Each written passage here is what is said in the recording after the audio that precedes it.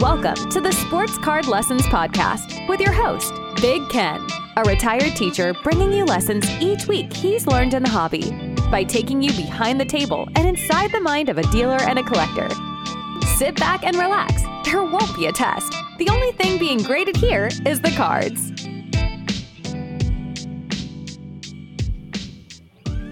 Welcome to the Sports Card Lessons Podcast. I'm your host, Big Ken. Whether you're watching on YouTube or listening on a streaming service, please like, subscribe, and hit that notification bell. You'll be notified whenever I drop any new content.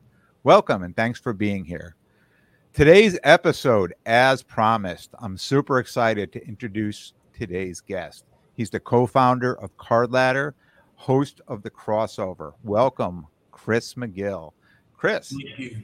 How you doing today? Welcome. Doing well, Big Ken. It's really cool to be on the show. And I don't know if I can follow up your collaborations with Rob, the sports card therapist. Big shoes to fill, but we'll give it a shot. Yeah, well, you know what? It's always great to have on new guests, right? It's always great to be switching it up. And I really appreciate you being here today because I think my listeners know Cardladder, right? But we all have questions. Like if I had 10 people here, I bet you there'd be 10 different questions. So, I hope I could cover it all and get it out there. But, speaking of Cardladder, right? Co-founder, one of the things that I often wonder when anyone starts a business, right?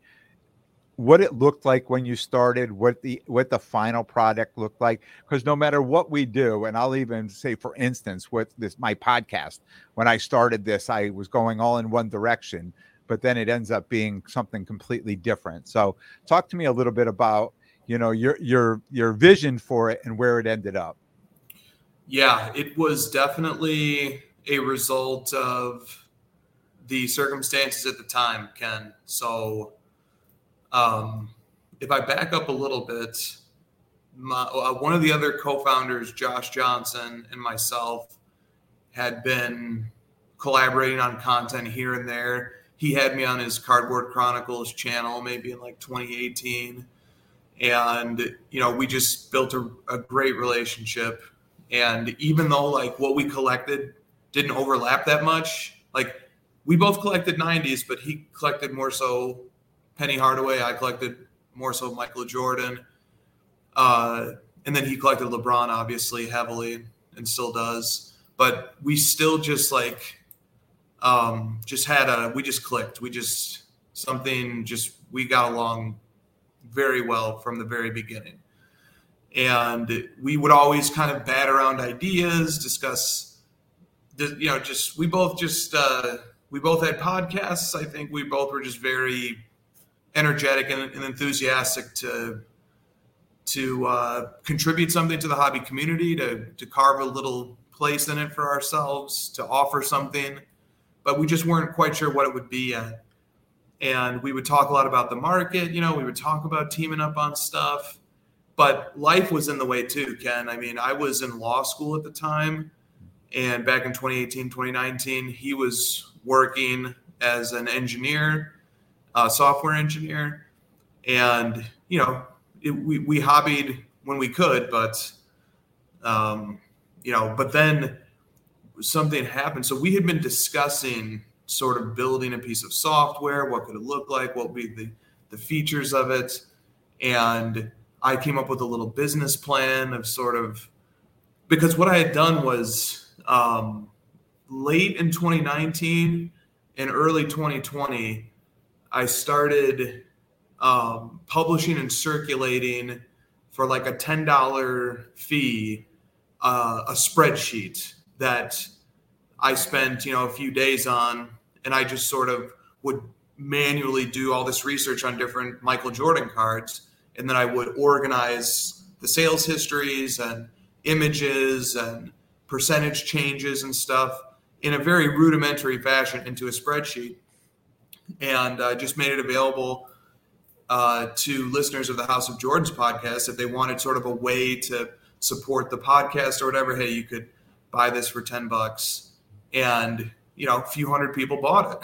And so once that happened, I went to Josh and I was like, hey, like people are interested in getting information about the market. And the way I'm doing this and organizing it is so rudimentary and it's so unsophisticated compared to what you and I could do. And especially, I would be remiss not to mention Christina, who was, a host of the House of Jordans podcast and just an instrumental aspect of launching the Cardladder business. And my brother, Nick, who does all the social media. He does the video editing. He's our chief content officer. So, we saw that there was a possible blueprint to success by providing people with market information. And the market information I was providing was just like 90s Michael Jordan inserts. So it was like, what if we expanded the scope of this? And I made this little business plan, and Josh was like, hey, this is awesome. And we started planting some seeds in terms of like gathering data and building out the infrastructure for the software. And then Rudy Gobert touched a microphone while he was sick with COVID-19, and that got his teammates sick. And then that caused this sort of like ripple effect of just sports leagues shutting down and stay-at-home orders coming down. I mean, I remember through the sports lens. Yep. I'm sure there were other things that were causing the stay-at-home orders too, but I remember that so vividly in early March of 2020. And all of a sudden, all my coursework, I was in my final semester of law school anyway, but all my courses were converted to pass-fail. I couldn't go into the campus anymore. All of a sudden, I didn't have to put, I only had to put 20 or 30% of the effort into law school that I previously had to put into. And plus I was coasting in my with a little bit of senioritis as well. And then Josh also began working from home, which saved him some commute time and stuff. And all of a sudden we just had a little extra time, a little extra intensity, a little extra effort, a little extra energy, just sort of from this bizarre, just looking for a distraction from the bizarre circumstances that the world was in. Yeah. And all of a sudden, Josh is just architecting this remarkable infrastructure for Cardladder, and we're feverishly gathering data and trying to develop and build out features and stuff, and all of a sudden Josh, and it was really Josh, like I'm such a patient, hesitant guy, Ken, but Josh was like, hey man, we need to put out a minimum viable product. We need to see if this is going to work. And so we just sort of said, all right, well, let's just put something out there on June 23rd, 2020. And we pushed it out, Ken. And then, I'll stop there. I can go on forever. I'll stop. So you guys pushed this out and kind of a two-part question that you could bring them both together, because I know I've listened to you speak on other podcasts, in the past where you were talking about, I know you're a numbers guy, putting 12 to 14 hours a day, just inputting data. So at some point, Collector's Universe comes calling, right? And if you just want to kind of talk to that, what Collector's Universe and kind of did your role change? At that point when that came, did your role change? Are you still putting all this data in? Are you doing other things with the company now? Yeah. Yeah. So about a year and a half after we had our MVP launch, we were acquired by Collectors Holdings, and that is, that's always just the experience of, the paperwork and the diligence and the just it's something I wouldn't wish upon anybody. When the deal closed, I was so exhausted that it was like it was during a holiday week, I think a Thanksgiving week, and I just, as soon as like the word came that it was done and signed and executed and everything, I just went into my bed, clothes on, and I just passed out for the rest of that day and into the next day.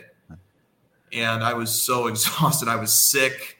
I was physically deteriorated. It was just the combination of the stress of that plus continuing to fully operate the business, which already is a very stressful and taxing thing. Yeah. It was wild. I don't recommend it unless you actually have to do it. But with that said, joining Collectors was the ultimate privilege for a startup business in the hobby. Yeah.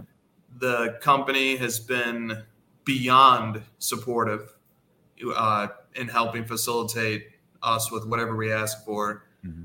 And we've retained our roles. But having the backing of Collectors is certainly lets me sleep a little bit easier at night. Yep.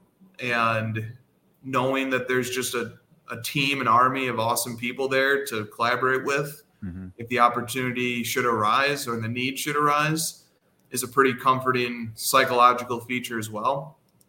But at the end of the day, we haven't really changed much. We've added a few researchers, but I think it's pretty tough to cut it as a researcher on our team, so, but we've added a few, and we honestly operate identically to how we did prior to acquisition. Just now we've got some more resources at our back, and we've got firmer collaborations in place with some of the other companies at Collectors Holdings.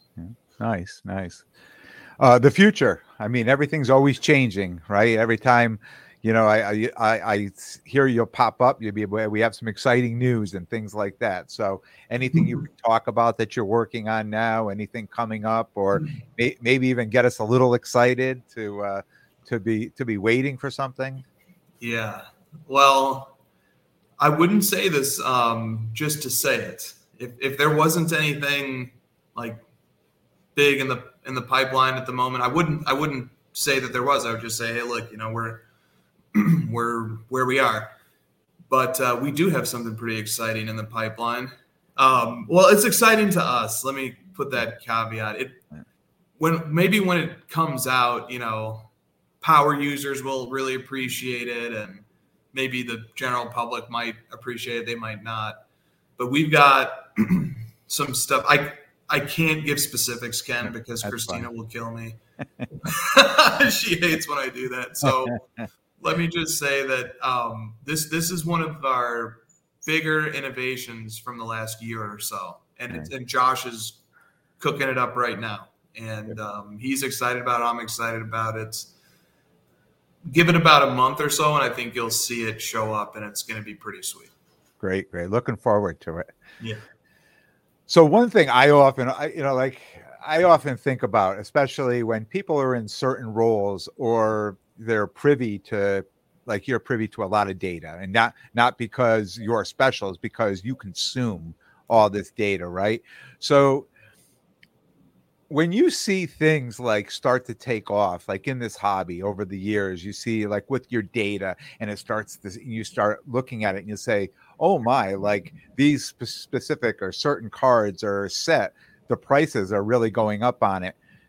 And you could say, I know from experience, from doing this long enough, that was never going to hold. That's going to crash down. Or sometimes you look at it and you say, oh, wow, that's interesting. Is the hobby turning this way or that way? I don't even know if that's a question, but it's like something like I throw out to you, like you must see this all the time, like certain trends, like coming and going a lot with your data that you collect. Yeah. Well, one of the functions of my job is every night, I manage a catalog of tens of thousands of cards personally. So I built the profiles for them. I did the historical research on them. And then I monitor every incoming sale, and I review every incoming sale for possible errors or shill bidding or a sham sale that's designed to manipulate the market in one way or the other. And so every night I see probably on average around 1,000 to 2,000 new sales that I look at, and I usually do that from around 10 at night to about 2 in the morning. But also, I'll periodically work, I'll take like 30 minutes this afternoon and I'll just get a head start on some of them before the night dump comes in. So I see a ton of data, specifically of cards that I'm pretty well versed in because I researched them already once. And it can be tough to spot trends when you're just sort of in this sea of thousands of sales every night. But we have tools built that sort of help me and the other researchers who do similar jobs. It helps us look at previous sales, in the last 3 months and stuff and kind of identify what's been going on. And I will see stuff occasionally. Like, I hope I've got this right because I didn't look into it right before I came on, but if memory serves, some of Cal Ripken Jr.'s cards in a PSA 10, his rookie and some of his earlier cards that I follow, basically like doubled in value over the summer. Wow. And I just kind of remember watching it happen as the weeks rolled by. Yeah. I just remember saying, and looking at the graph for the card and saying like, man, this was like $5,000 and now it's 11. And do you say to yourself, like, do you question it saying, oh, like there may be like shill bidding or there may be somebody that's pumping the market up? I mean, I don't know if you have tools or algorithms or something that kind of will take a look at that and tell you right away, like this is the real thing or there's something off about this. Oh no, I have to be skeptical about it. And I've learned to be skeptical about it, but I have to be too. And, but markets do sort of find organic surges of interest from time to time. And then, as I started investigating it and asking around people who are more knowledgeable than me in that particular market, what might be going on here?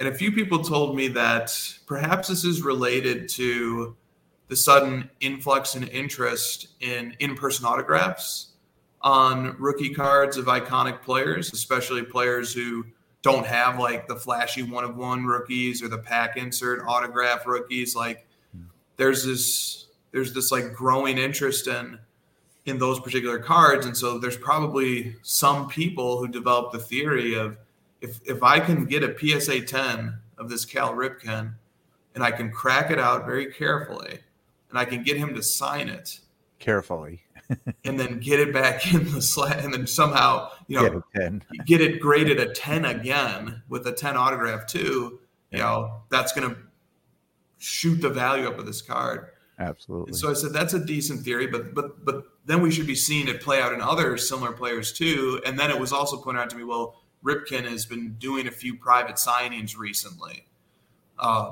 So, that was an interesting explanation. It was an interesting situation. And at the end of the day, though, like when I do have to make a judgment call or any other researcher has to make a judgment call that, hey, we're going to verify this sale as being likelier than not to have been paid, at the end of the day, there's always a chance that I'm just wrong or that the researcher who's doing it is wrong and we made a mistake. Like I investigate, I look at the bid patterns, I look at the feedback of the seller, I look at the feedback of the winner, look at the feedback of the second highest guy, the feedback of the third highest guy, how large were the bid increments? Did somebody just bid 100 times on this and push the price up? Is it showing in Terapeak? Does the seller have a history of relists? What does the seller's feedback look like? Are there other copies available for cheaper on other marketplaces? And we have a bunch of different marketplaces we look at. We look at a lot of different factors, especially that we especially have to take very seriously when you see something like that happening, like Cal Ripken card doubling in value.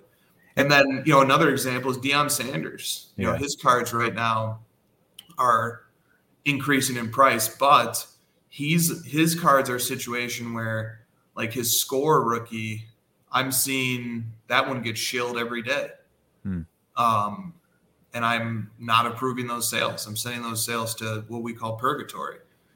And because it's just zero feedback bidders bidding against other zero feedback winners. And I'm seeing instances of relists from certain sellers and, and another player who randomly gets shilled a lot. I don't know why. Is Russell Westbrook. Russell Westbrook he has the most shilled cards of any player I look at. Wow. That's so weird. And no rhyme or reason for that? No? I can't think of one. Maybe just there's just somebody out there who's a shady figure out there who's just trying to keep those Westbrook top strong rookie prices high. I don't know.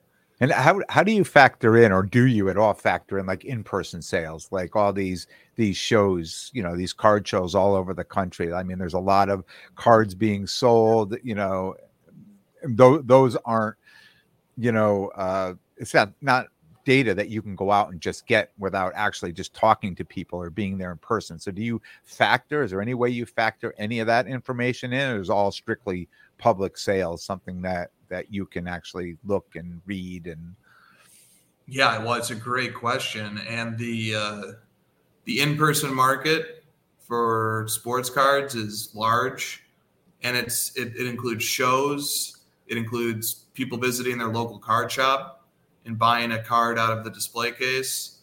And it involves trades and trade nights. And we see such a tiny percentage of that data ever make it to our platform. The only way that data would make it to us is when somebody personally reports it to us.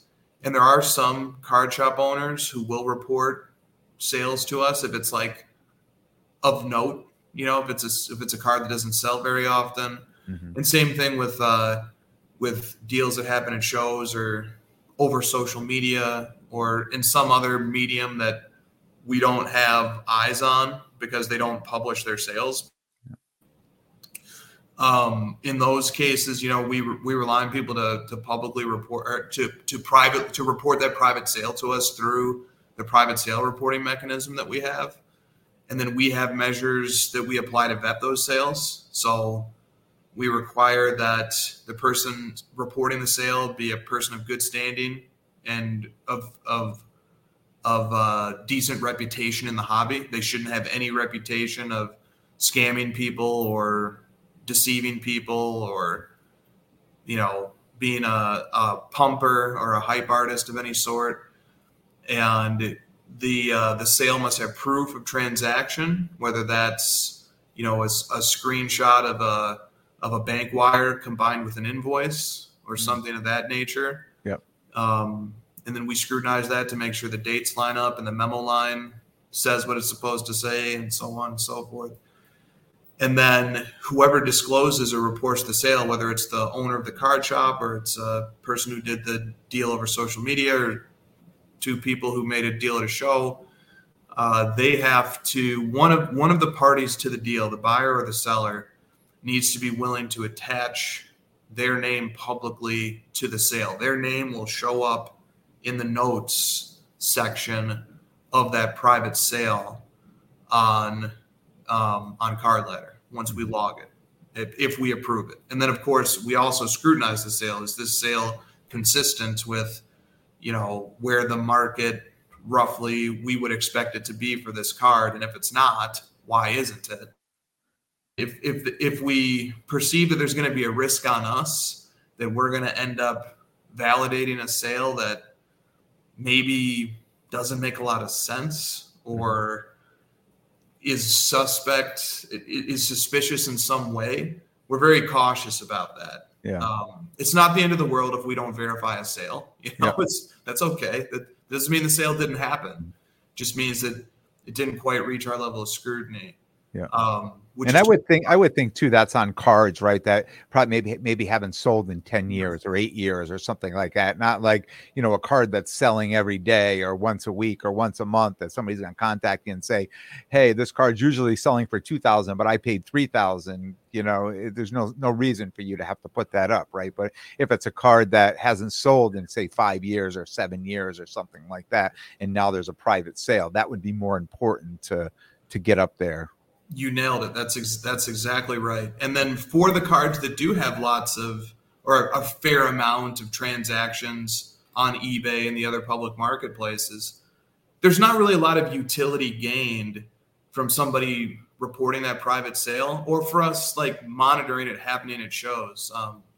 It certainly impacts the volume metrics. Mm-hmm. So if at a show, 100 Patrick Mahomes Prism rookies are dealt, bought, sold, and traded, that impacts the volume metrics, right? Like from a big picture hobby point of view, like that's money moving around and changing hands and cards moving around and changing hands that matters.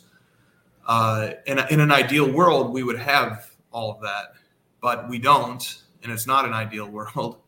But at least in the case of a card like that, it's transacting on eBay once every few days or sometimes multiple times a day. So it's not too difficult to get a gauge on the range of where this card has been selling in the recent past. Yeah. And that's one of the things for me as a dealer, right? To go set up at shows. That's one of the things when I'm acquiring cards, I want to know how popular is this card?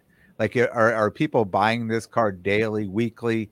Is it a card that I'm going to put in my case and people are going to be excited to come buy, or nobody's buying this card and I'm going to put it in my case and nobody's going to want to buy it, right? So a lot of that too. It's good for me just to know what's the popularity of this card. Are people buying it? Are people excited about this right now? Because if they are, I am. I want to put it in the case so they can buy it.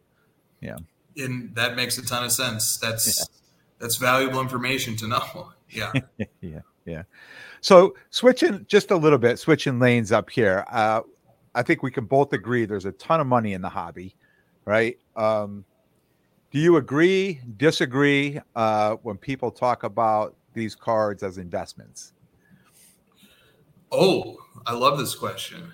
All right. But to give a little background or substance to the observation that you made, which is that there's a ton of money in the hobby, and to promote a little Cardladder feature briefly, if you don't mind. Not at all.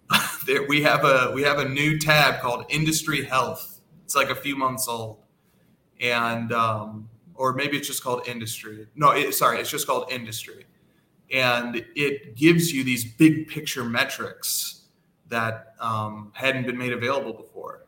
And so one of the big picture metrics you can see is the monthly sales volume for roughly the total secondary market for trading cards.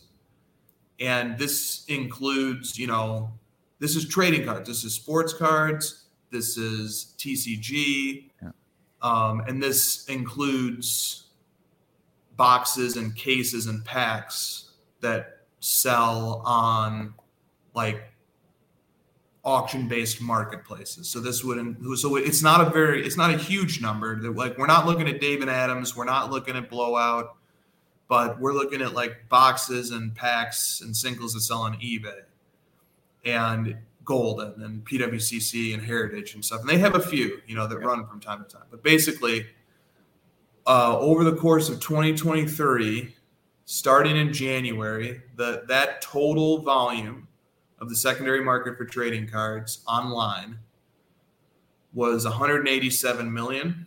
Then in February it was 174. In March it was 175.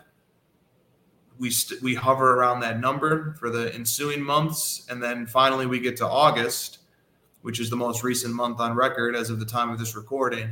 In August 2023 had a volume of 217 million, which is by far the largest month of this year, and it was maybe a top 5 or top 6 month ever.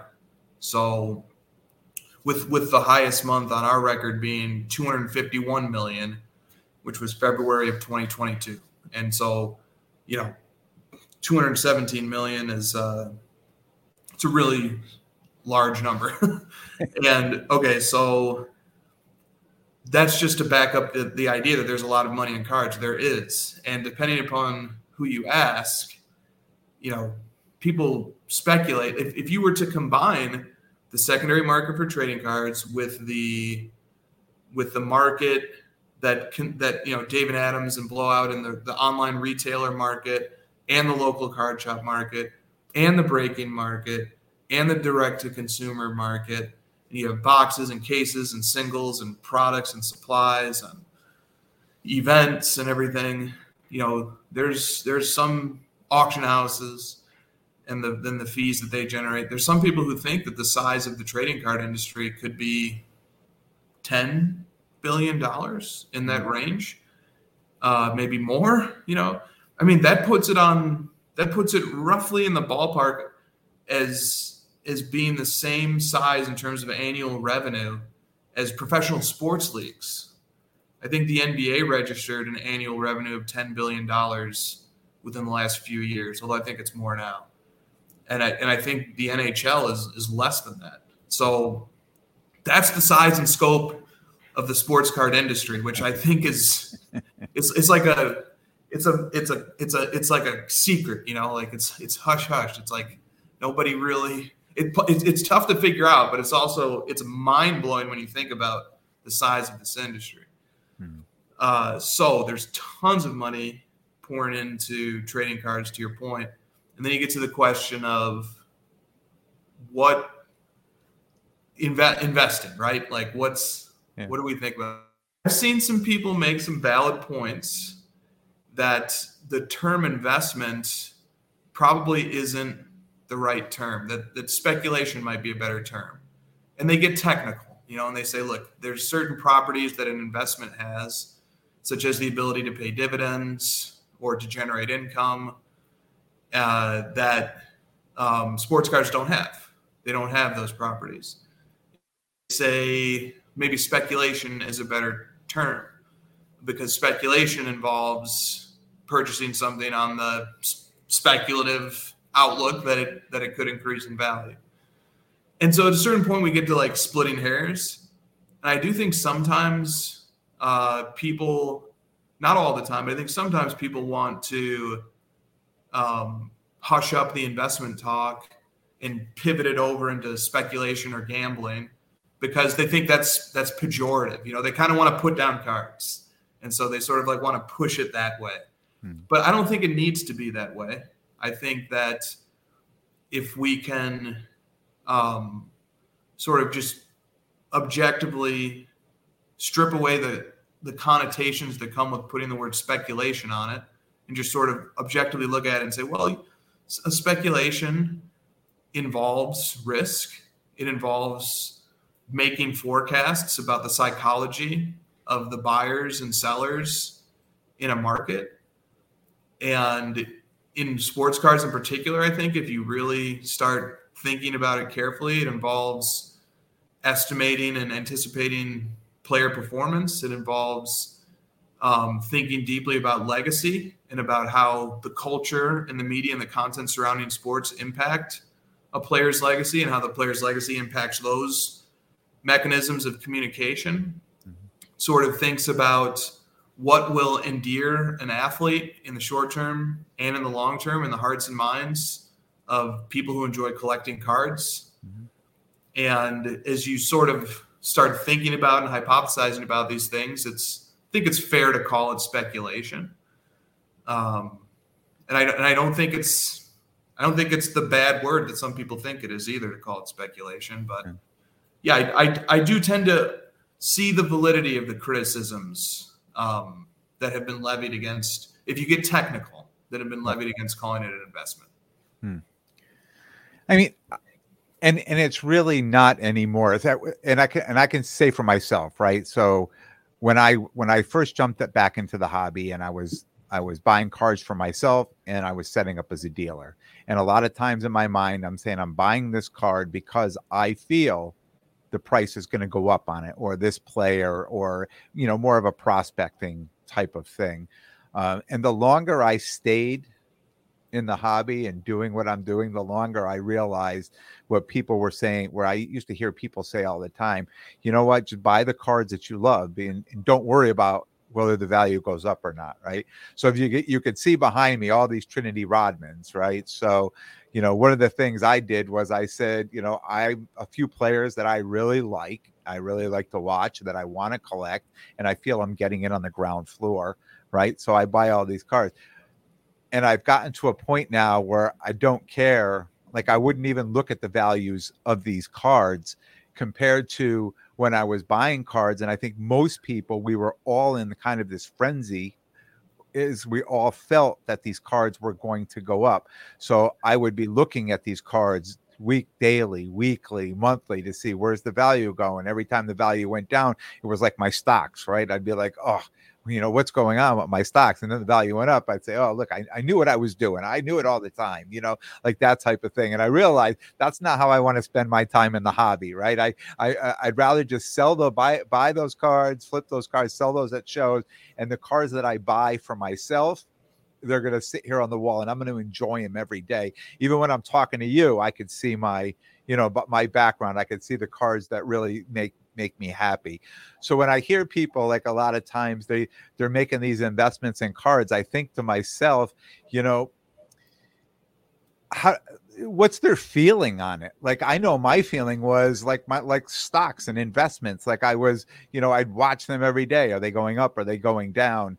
And I felt, this hobby was here for me to relax and enjoy it and make friends and that I didn't want it to be that serious, right? But you hear people talking all the time like this is an investment. I'm buying these cards, I'm putting them away, and like they're buying a stock or a piece of property or a nice piece of art. That's another way to put it, like art or something like that, something that not everybody buys into, right? There's people that would like, I've never really bought an expensive piece of art that I say, but I really have because I have this cards, right? And that could be an expensive piece of art.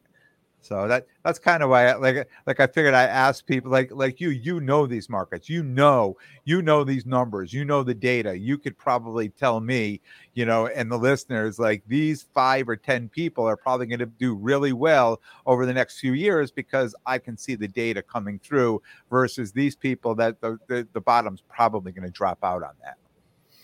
Yeah, Ken, I thought those were some really interesting points. I only disagree with one, which was the last one, which is that I have no clue who's going to do well in this hobby, and I get don't start messaging Chris and ask him who he should invest in. He's not your new broker. And any I find it like this is not disrespect to people who do take a very transactional approach to the hobby and or who look at cards very strongly from the point of view of what's their value likely to be in the future. Because I understand that is a meaningful part of any collectibles market. Is like Shirley Mueller has a book on the psychology of collecting, and she does a really nice job of sort of systematically organizing the different types of collectors and the different properties that they have. And people who participate in collectibles markets as well. And she notes that like some of the things that really get people excited about participating in collectibles markets is one, the opportunity to find a deal.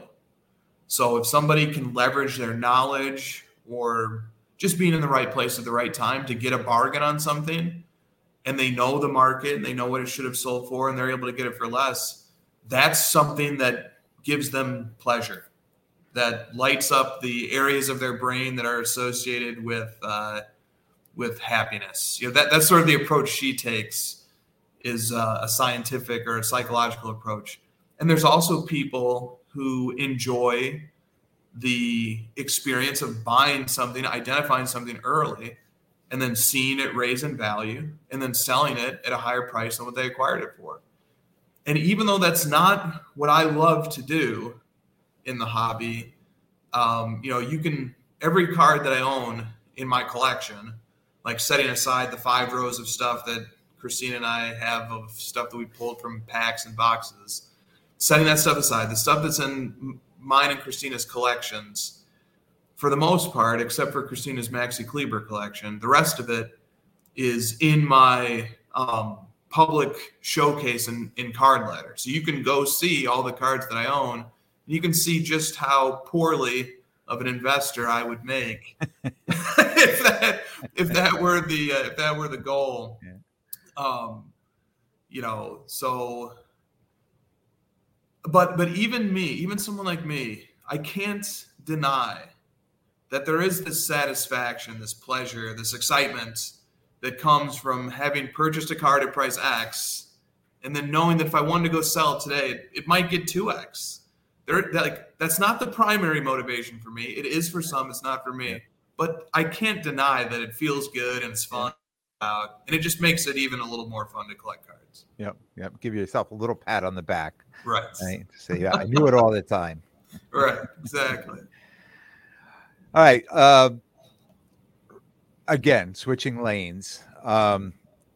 Your thoughts. Now, you were like the OG, right? You and Josh, the OG of podcasts, right? Before there were a million podcasts out there, you guys had your podcast going.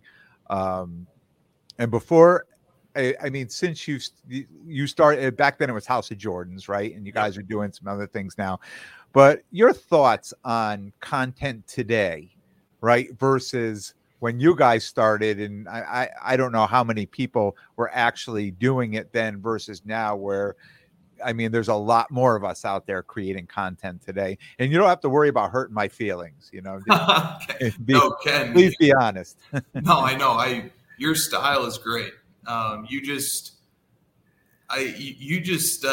more level-headed than most, which is pleasant to consume from a content perspective, and you're very easy to talk to. I've gotten myself in trouble criticizing hobby content creators once or twice. So, and I've learned a lesson from that, which was not that, criticism is fine, but it's about sort of respecting your peers and ways in which you offer the criticisms. And, at the same time, like, it's not that serious, like people can get content out of that, and then it creates interest, intrigue, drama, so on and so forth. And it's cool. But I also felt sort of bad about at least once or twice when I've sort of made sweeping criticisms of the hobby content community. I just sort of felt bad that it was received as like is not as constructive, but instead as like insulting. Mm-hmm. But that ain't gonna stop me, Ken. I felt bad about it. I want to get better about how I do it, but I still have strong opinions on this. And but I also do respect content creators as peers of mine, and as content creators, as hobbyists, as collectors. But I do think that there's still room. And look, I'm not fixing this problem, all right? I mean, the show that we do, that Josh and I do, the brilliance of our show is that all of the good ideas come from the community, the people who submit the questions. If the show was nothing more than just me reading 100 questions that got submitted over the course of a week, it would be a good show, because it's just people telling me the things that they want to hear put over the airwaves. Yep. And it comes from all different points of view. Sometimes it's somebody who just like wants a card that they really like or that they own to be mentioned. Sometimes it's a pent-up frustration with being mistreated in the hobby, or a pent-up frustration stemming from things happening in the hobby that they just don't like. Sometimes it's fun stuff like, let's talk about sports for a little while, or who do you think is going to, be a breakout athlete this year, and how's that going to impact the hobby and their cards, But on our show, like, the audience is doing the work, and it's still community oriented, and it's just sort of general topics and stuff.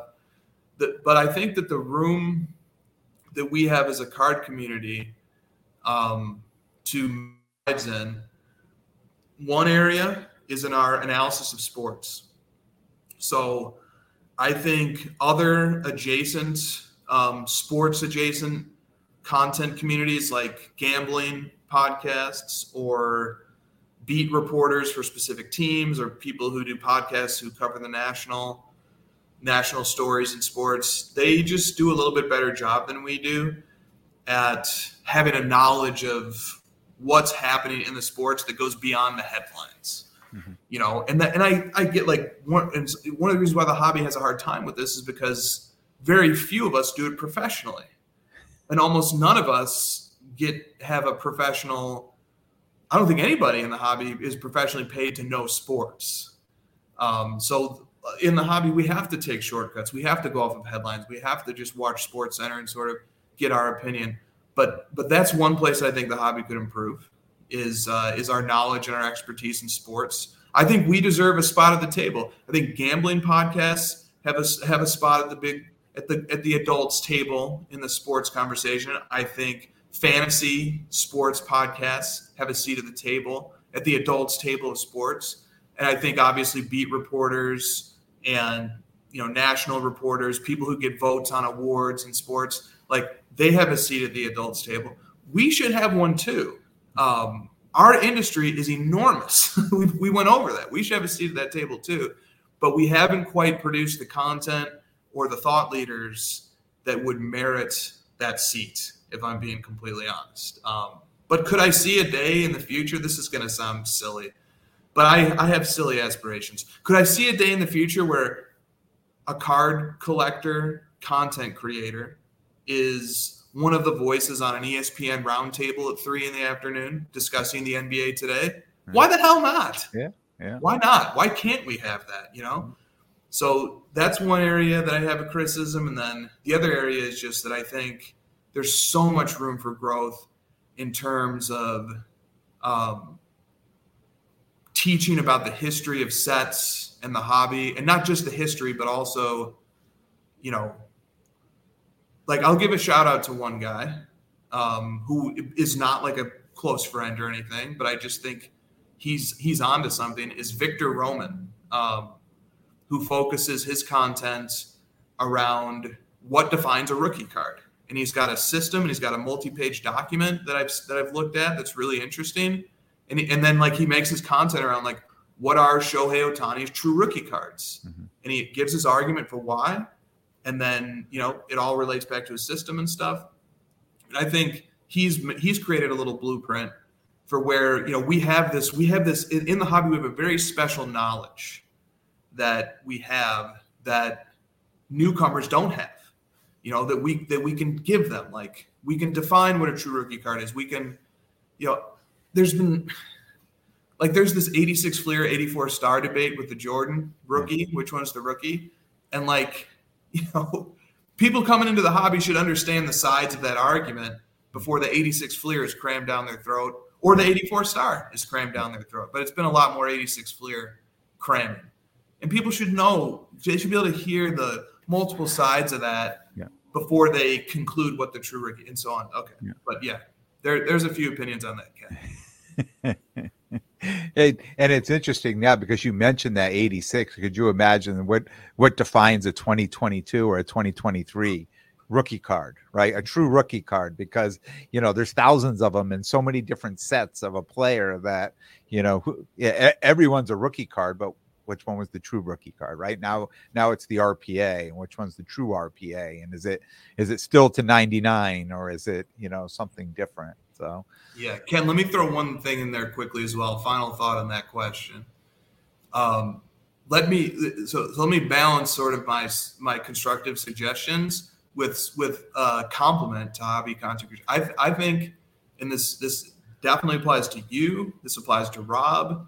This applies to lots of great content creators in our space. One of the things that we do better than any other content community that I'm aware of is narratives. We tell the story of our experiences within our niche community and our thought processes. Like before I came on this show, I was catching up on your most recent episode where you were laying out a strategic approach to collecting hockey over the past year, and then sort of detailing some of the mistakes that you felt that you made in the previous year and some of the things you thought you did well. And one of the concepts that you were focusing on was duplicates. Like when you really believe in something, you probably should have loaded up on it.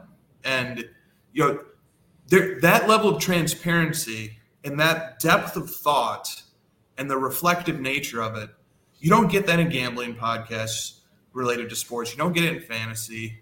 You don't get it anywhere else. Yeah. The narrative side of it, telling our experiences, telling our stories, revealing our thought processes, the genuine excitement that card collecting gives us that I just don't think other categories have, in the same way, is one of the most special and captivating parts about content surrounding sports cards is stuff just like that, where we're explaining our experiences, our points of view, and we're giving our personal narrative. And I think we do a really good job at content like that. Yeah. Well said. Well said. Man, thank you. Thank you for coming on today. I really appreciate it. Tell everyone if they want to reach out to you where they can find you. Sure. Probably the easiest way to reach me is Instagram, where my username is Chris_HOJ. That was short for House of Jordans, HOJ. Not my last name, although some people have thought it was. That's probably the easiest and most direct way. Yeah, I would just go with that. Great. Thanks again, Chris. Yeah, thanks for having me, Ken. I want to thank everyone for tuning in. And if you like what you hear, please definitely subscribe. And most importantly, tell a friend and spread the word. Until next time, take care of yourselves and everyone around you.